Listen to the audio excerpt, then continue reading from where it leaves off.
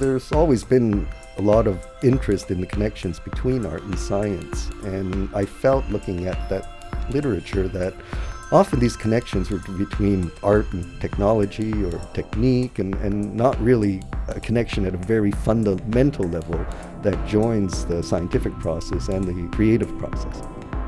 You're listening to the Beyond Disciplines podcast, produced by the Faculty of Arts and Science at Concordia University in Montreal. The Beyond Disciplines podcast is a conversation series that brings scholars together across different fields of knowledge. I'm Aaron Lakoff. And I'm Simone Lucas. Beyond Disciplines. Mix it up, experiment boldly, and go beyond.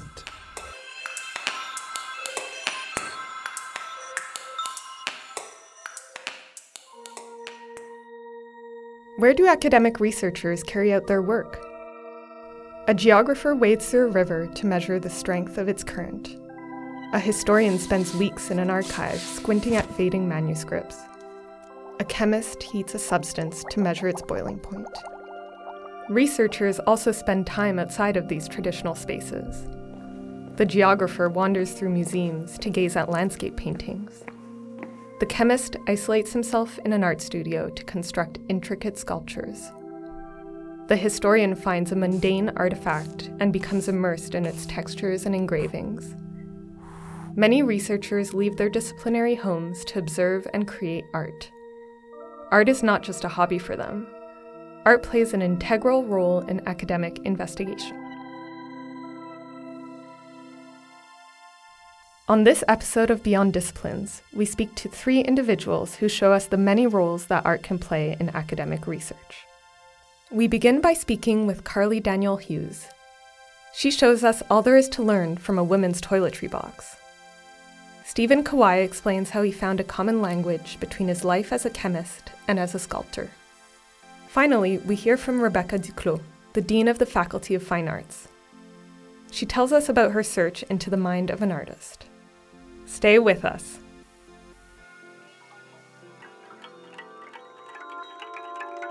Coins, clothes, and toiletries. What can these objects say about the society they came from? And why would a feminist historian pay particular attention to these mundane artifacts? Carly Daniel Hughes studies Christian women in antiquity by turning to the objects they relied on. I'm Carly Daniel Hughes. I'm an associate professor of religion in the Department of Religions and Cultures at Concordia. And my expertise is really early Christian history in the Roman period. And I also do a lot of work on gender and sexuality in religious studies more generally. And one of your approaches to studying women's history, from what I understand, is looking at artistic objects as an avenue to understanding history. Could you tell us what drew you to this approach? Sure.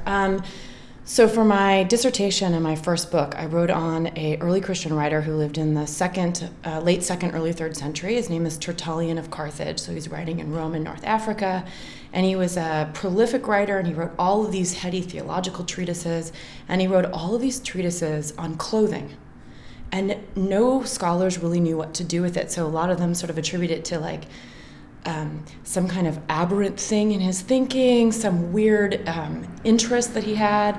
And I was just kind of thought that was an opportunity to think a little bit more deeply about the significance of dress and clothing in, I knew a little bit about fashion history, so I thought I just will dig in. And the more I got looking at his work, the more I realized that he was he exaggerated, he was hyperbolic, but that he knew something about clothing in the ancient world, and he was using it, and he was investing it with all this symbolic meaning.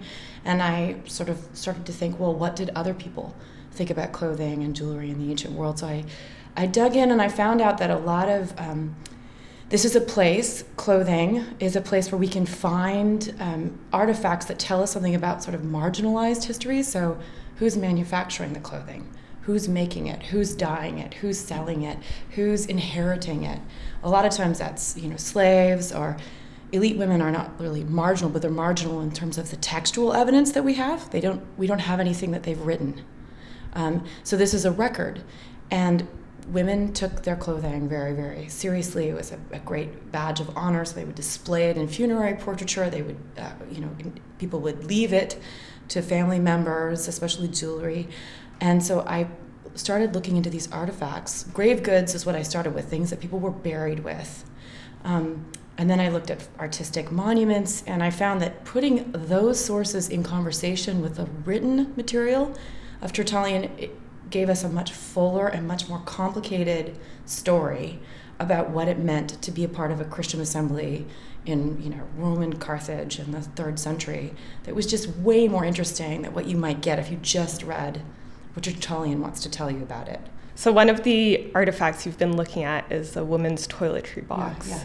Could you tell us who this box belonged to and describe it for the listeners? Sure. So, I'm sorry, I don't know the exact dimensions off the top of my head. But you could hold it in your hand, like one person could carry it. Maybe the size of like a large shoebox. And it belonged to a woman named Projecta, we think, and that's because it was inscribed with her name, and that she married a man named Secundus. Maybe that Secundus gave it to her as a wedding gift, or it could have been that her mother or someone else gave it to her as a wedding gift. And the theory is that this would have held, perfume, makeup, the kinds of things that one would want to take to the baths, because this is where the Roman, arts of beautification happened, in the baths, and probably would be carried there by her slaves. The reason that the casket is interesting, well, first of all, it's one of the finest pieces of silver work that's extant that we actually have. It's not the most glamorous. It might have been mass produced even. It seems that it was made from a mold, which implies there were other versions of this. But she was a Christian woman. There are Christian symbols, or at least it belonged to a Christian woman. And that really cuts against what all of the Christian literature of this period is telling us about Christian women, namely that asceticism is on the rise, people are not getting married, or they're rejecting marriage, and they're rejecting adornment and beautification. And we have all these dramatic stories. There's this very famous virgin named Demetrius. St. Augustine writes to her, St. Jerome writes to her, St. Pelagius, who actually becomes a heretic, writes to this woman. And when she vows virginity, she throws away all of her clothes. This is a statement.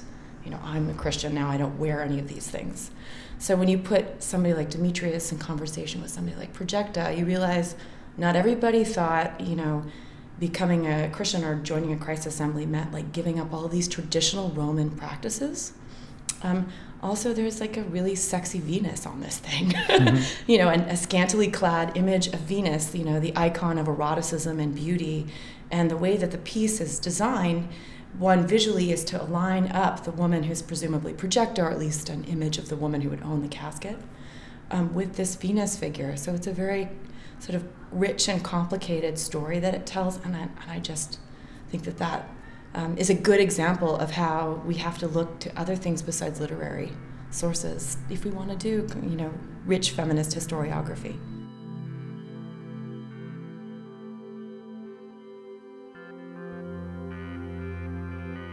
You call yourself a feminist historian or historiographer. Could you talk about how bringing artifacts and objects is a part of your feminist praxis? Well, there are a couple parts to that are really integral to my thinking about being a feminist historiographer. One is just the very fact of, what I talked about before, the fact that, the periods I study, with very few exceptions, there's a couple of female poets. There's maybe a martyr text that's written by a woman.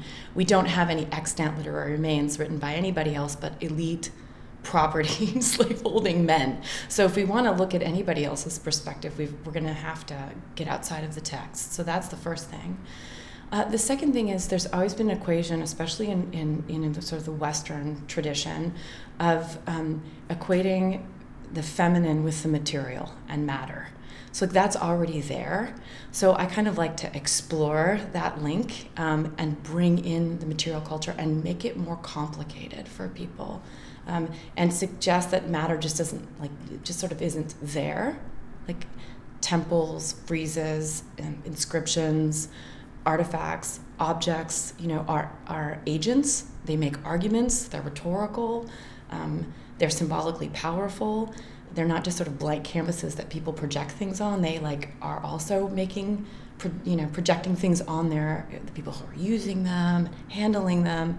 So to me, that's just like, and it's not an obvious kind of link to feminism, but in my own teaching, and increasingly, the more I do this work, the more I think that feels right. I also, this is just a recent thing, I also think that environments impact us in really profound ways. Our own environment, noises, sounds, sensorial stuff. I've worked a lot on the body. So why should it be any different in antiquity or any other period I study? So trying to just get students tuned into something else besides kind of like rational speech, but just thinking about like embodied spaces and sounds and noises and smells and our proximity to other people. Material artifacts, material culture allows you to kind of make that point really richly. And then I think what happens is people start thinking differently about their environment, the spaces that they're inhabiting. Artistic objects are unique gateways to understanding the past. Engravings, images, and materials tell unique stories about those who lived at the margins of society. The physicality of artifacts convey meanings that cannot be transmitted through language alone.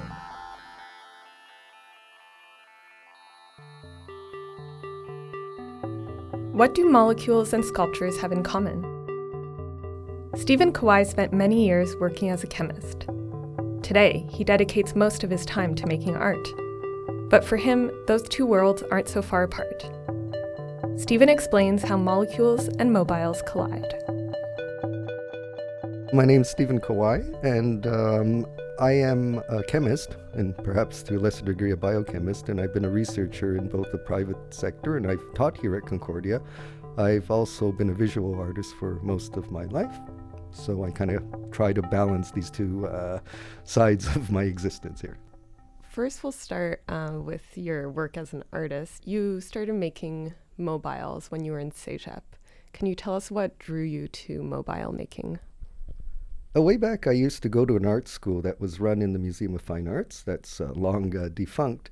And during one of the outings we had, there was a retrospective of an artist named George Rickey, who's a fairly well-known American kinetic artist, and he does very kind of simple, minimalist mobiles, or did, and these just blew me away. And that's what led me to start tinkering and figuring out how to make mobiles.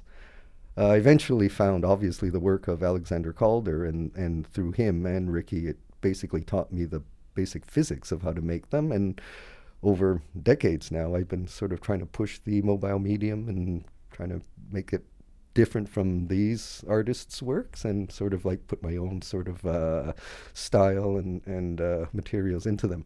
So to give the listeners an idea of the work that you do, could you describe one of your favorite mobiles visually?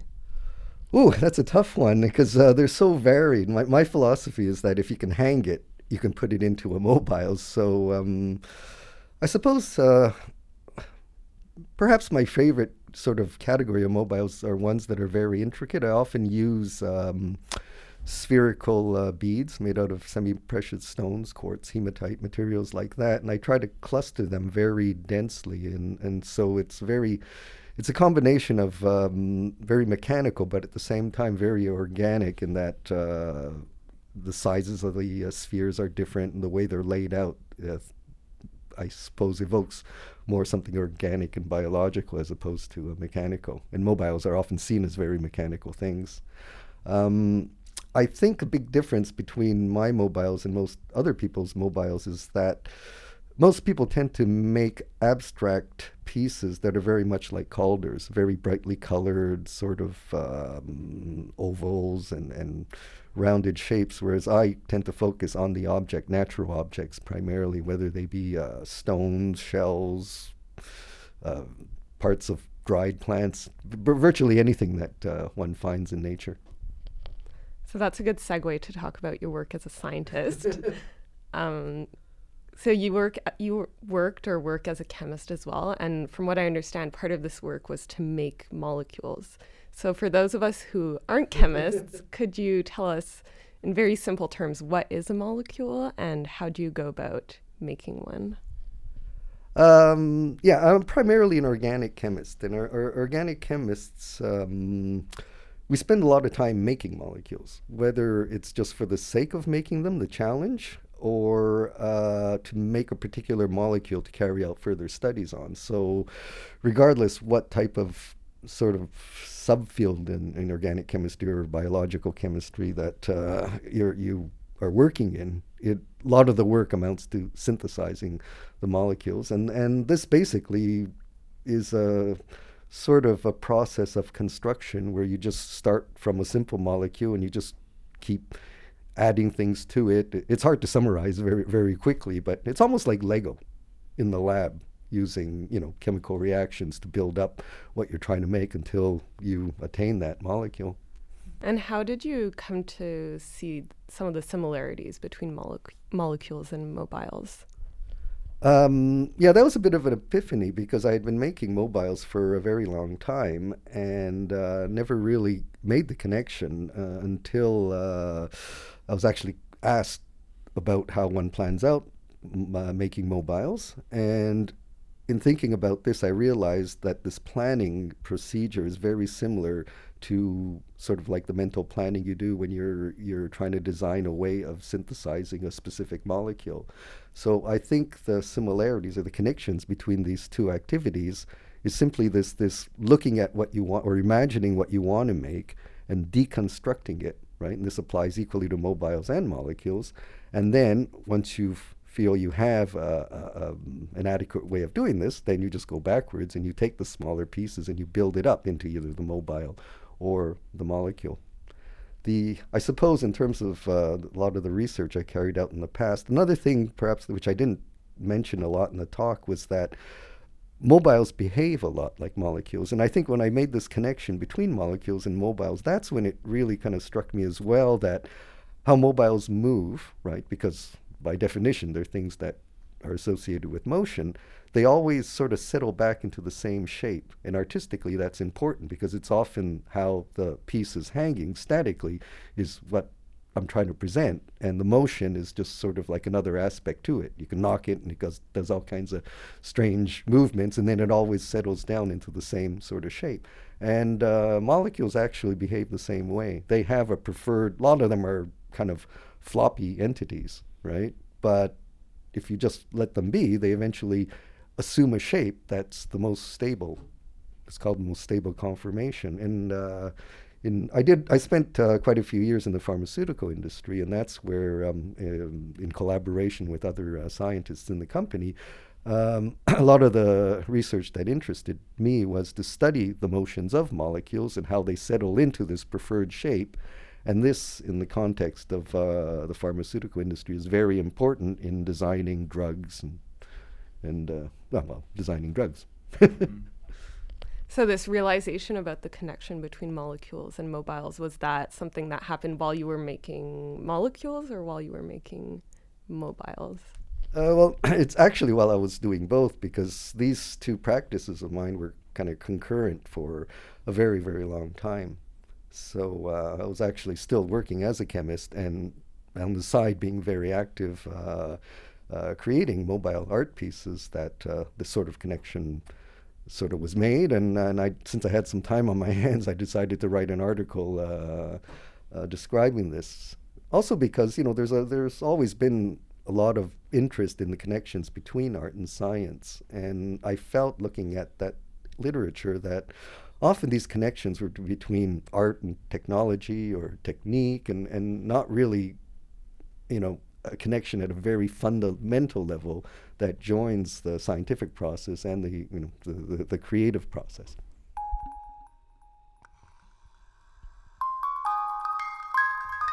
Stevens mobiles are a complex equilibrium. Crystals, driftwood, and stones hang in a delicate balance. Meanwhile, chemists orchestrate hundreds of molecular bonds between atoms. In molecules, as in mobiles, disparate elements dance around points of suspension.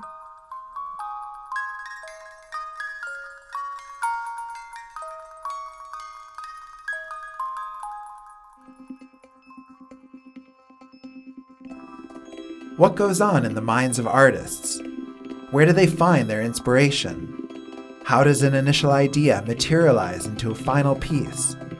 Dean Rebecca Duclos wanted to understand the artistic mind. She decided to get up close and observe an artist at work.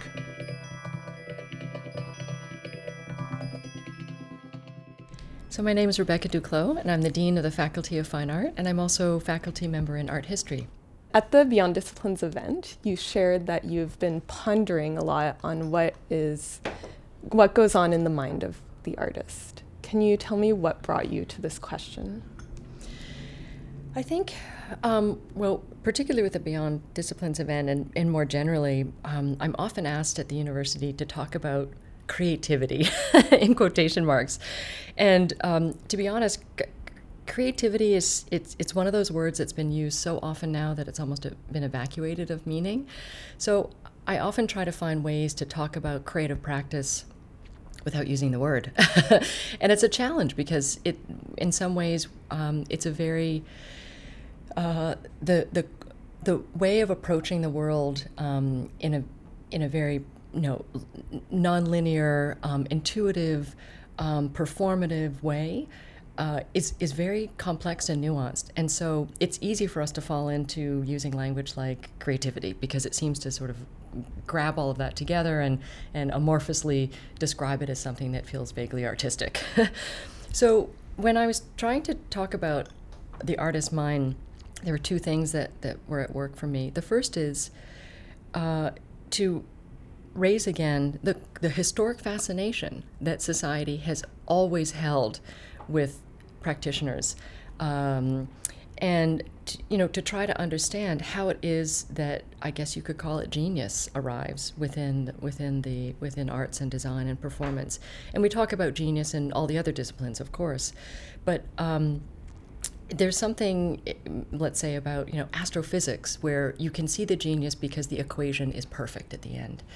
And I think for artists, it's more difficult to talk about the genius that happens within the process of engagement because it often happens behind closed doors.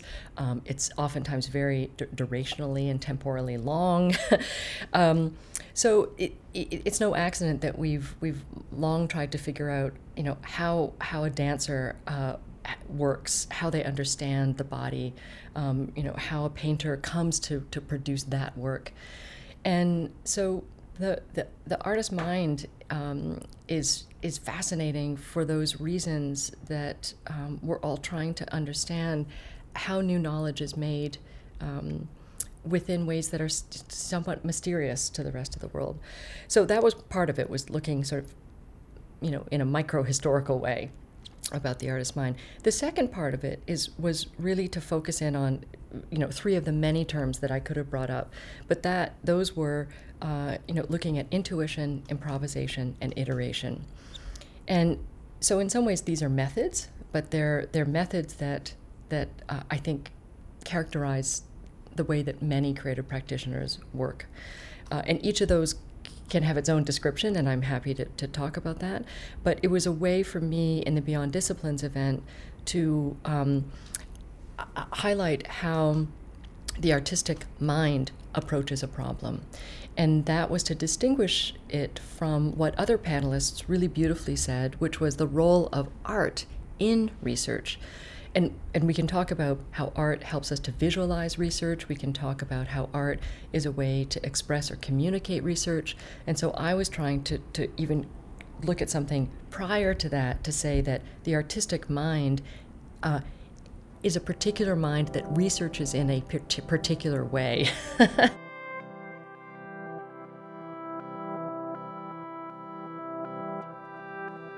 So part of your attempt to demystify this creative mind or artistic process was to observe the process of your partner, David Ross. Right. Could you tell us why you chose to do this and also what you observed in this process? Well, I think it's part of what I was saying, that to sort of get a glimpse into the creative mind, you have to spend time. You have to spend time with it, and I'm lucky that my husband is an artist, and we've known each other for 15 or more years, and I've watched him work on numerous projects across a number of fields and through a variety of media. He mostly makes films right now, but he's also engaged in very long-term photography projects. He's trained as an architect, which is also very interesting because it's the architectural mind looking at artistic problems. And so for me to take the risk, I guess you could say, of bringing in a personal story and trying to use him as an example, it was a way for me to look at these three terms of intuition, improvisation, iteration. And so maybe now in the podcast I can take a little bit more time to speak about those three terms specifically in how I see them play out in David's practice. So one thing that really I would say characterizes the approach to research that creative practitioners engage is this notion of intuition. And there's a bit of demystifying around intuition that we need to do, because I think many people think, you just kind of have a feel for things. But one has a feel for things because you have a base of knowledge, and you have a deep interest, and you have an openness. So all of those things have to be in place in order for an intuitive moment to not only strike, but to be recognized by the researcher. So it's kind of like a frisson or synchronicity. I mean, again, language is complicated in the arts because we use words like chance or accident, and it sounds so unintentional, but it actually is, I think, across many fields, the key moment when, bam, an idea strikes you and you're off. And it's an absolute pleasure and a privilege to be able to pursue intuitive moments. And I say that because I see researchers across the university, especially in engineering and the sciences, that they don't always get to privilege that intuitive moment because they're in the flow and they're in a trajectory that they have to keep following. So this idea of intuition being a kind of key driver is really important. The second term, improvisation. So many of the projects that David has engaged in have an improvisational aspect, particularly around building the teams and building the equipment that he needs to enact a project. And I'll give you 3 examples. So the one that I talked about at Beyond Disciplines was a kind of interesting, complicated photographic project where David needed to get, using a 4x5 camera, very, very precise images up close of a brightly painted art shipping crates. And so he actually needed to adapt a camera that would allow him to get the images that he needed to get. So he actually had to work with a machinist and all of his knowledge that he'd brought from architecture school to bear on finding microscopic lenses. So he had beautiful Zeiss lenses that he was actually sort of strapping on to this 4x5 camera. Then he had to figure out a kind of a mechanism that would allow him to move by like micrometers of distance away and towards the crate. So all to say, it was a completely improvised piece of equipment, and many artists do this. They also improvise in terms of the group of people that they bring around them for any one project. So, artists are constantly sourcing out new venues, new materials, new processes, new techniques, new experts that can help them build this or make that. Or So another example of that would be, again, it was with a camera. David was needing to adapt a film camera. In this case, it was 35, and it was he was shooting a film of land surveyors, student land surveyors, and he wanted to try to replicate what it looks like for a surveyor to look through the theodolite. And if you've ever seen one or seen people using surveying equipment, it's that, that kind of squarish thing that they're looking through all the time, and somebody else is 20 feet away, or, 30 meters away holding a stick, and you think, what the heck are they doing? If you look through one of those machines, it has these little crosshairs that are used for focusing and adjusting distance, and most of them are laser or operated now. But nevertheless, Dave wanted to try to get this viewpoint. So he again had to adapt a theodolite to work with a digital camera, and he built the essentially a conjoined camera that we nicknamed the Theodocam, and this was what allowed him to get the shots that you see in the film. So I won't go much more into that, but these improvisational practices definitely in the visual arts oftentimes surround the making of technology and equipment. Finally, iteration. The simplest thing to say about this is, again, looking at David, artists are probably the most tenacious people I know. They never give up. And sometimes it will take them years to get the shot that they need, the choreographic excellence that they're after, access to places that they're trying to get, the pigment that they've been searching for. So not only are they sort of iterative in their continuous engagement with trying to find the materials that they need to perform their piece, their work, but they also will try and try and try again, not only to get it right, but to use that process of iteration to discover new things that they might not have imagined would happen.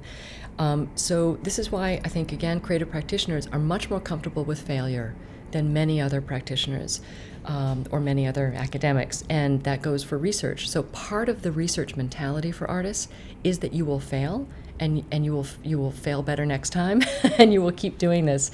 And again, that's acceptable, that's encouraged. So I think that artists do have a different, they have a different feeling about iteration. And so the iterative process is not necessarily to get the same exact results, which it often is in the sciences. It's to get different results every time until you actually find the one that feels right or is what you were hoping for. Rebecca showed us that art is its own form of research. Creativity may be a mysterious force, but making art encompasses distinct stages of inquiry. Artists are not so different from scientists. They hypothesize, observe, and analyze.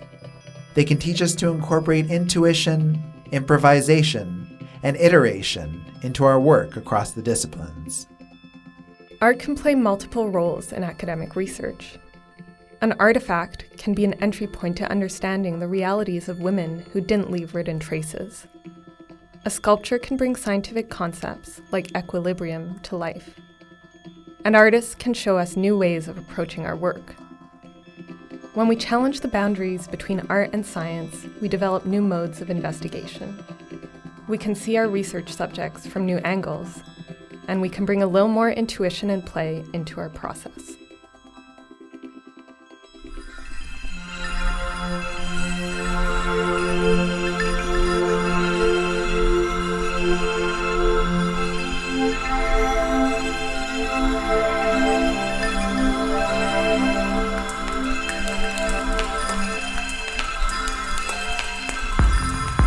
Thanks again for listening to the Beyond Disciplines podcast, supported by the Faculty of Arts and Science at Concordia University. This episode was produced by Aaron Lakoff and Simone Lucas in Montreal on unceded Mohawk territory. Thank you to all our guests, Carly Daniel Hughes, Stephen Kawai, and Rebecca Duclos. Be sure to subscribe to this podcast on iTunes, Stitcher, or SoundCloud. When you're there, leave us a rating and a review. It helps other people find this podcast. Questions or comments, email us at beyonddisciplines@gmail.com. See you next time.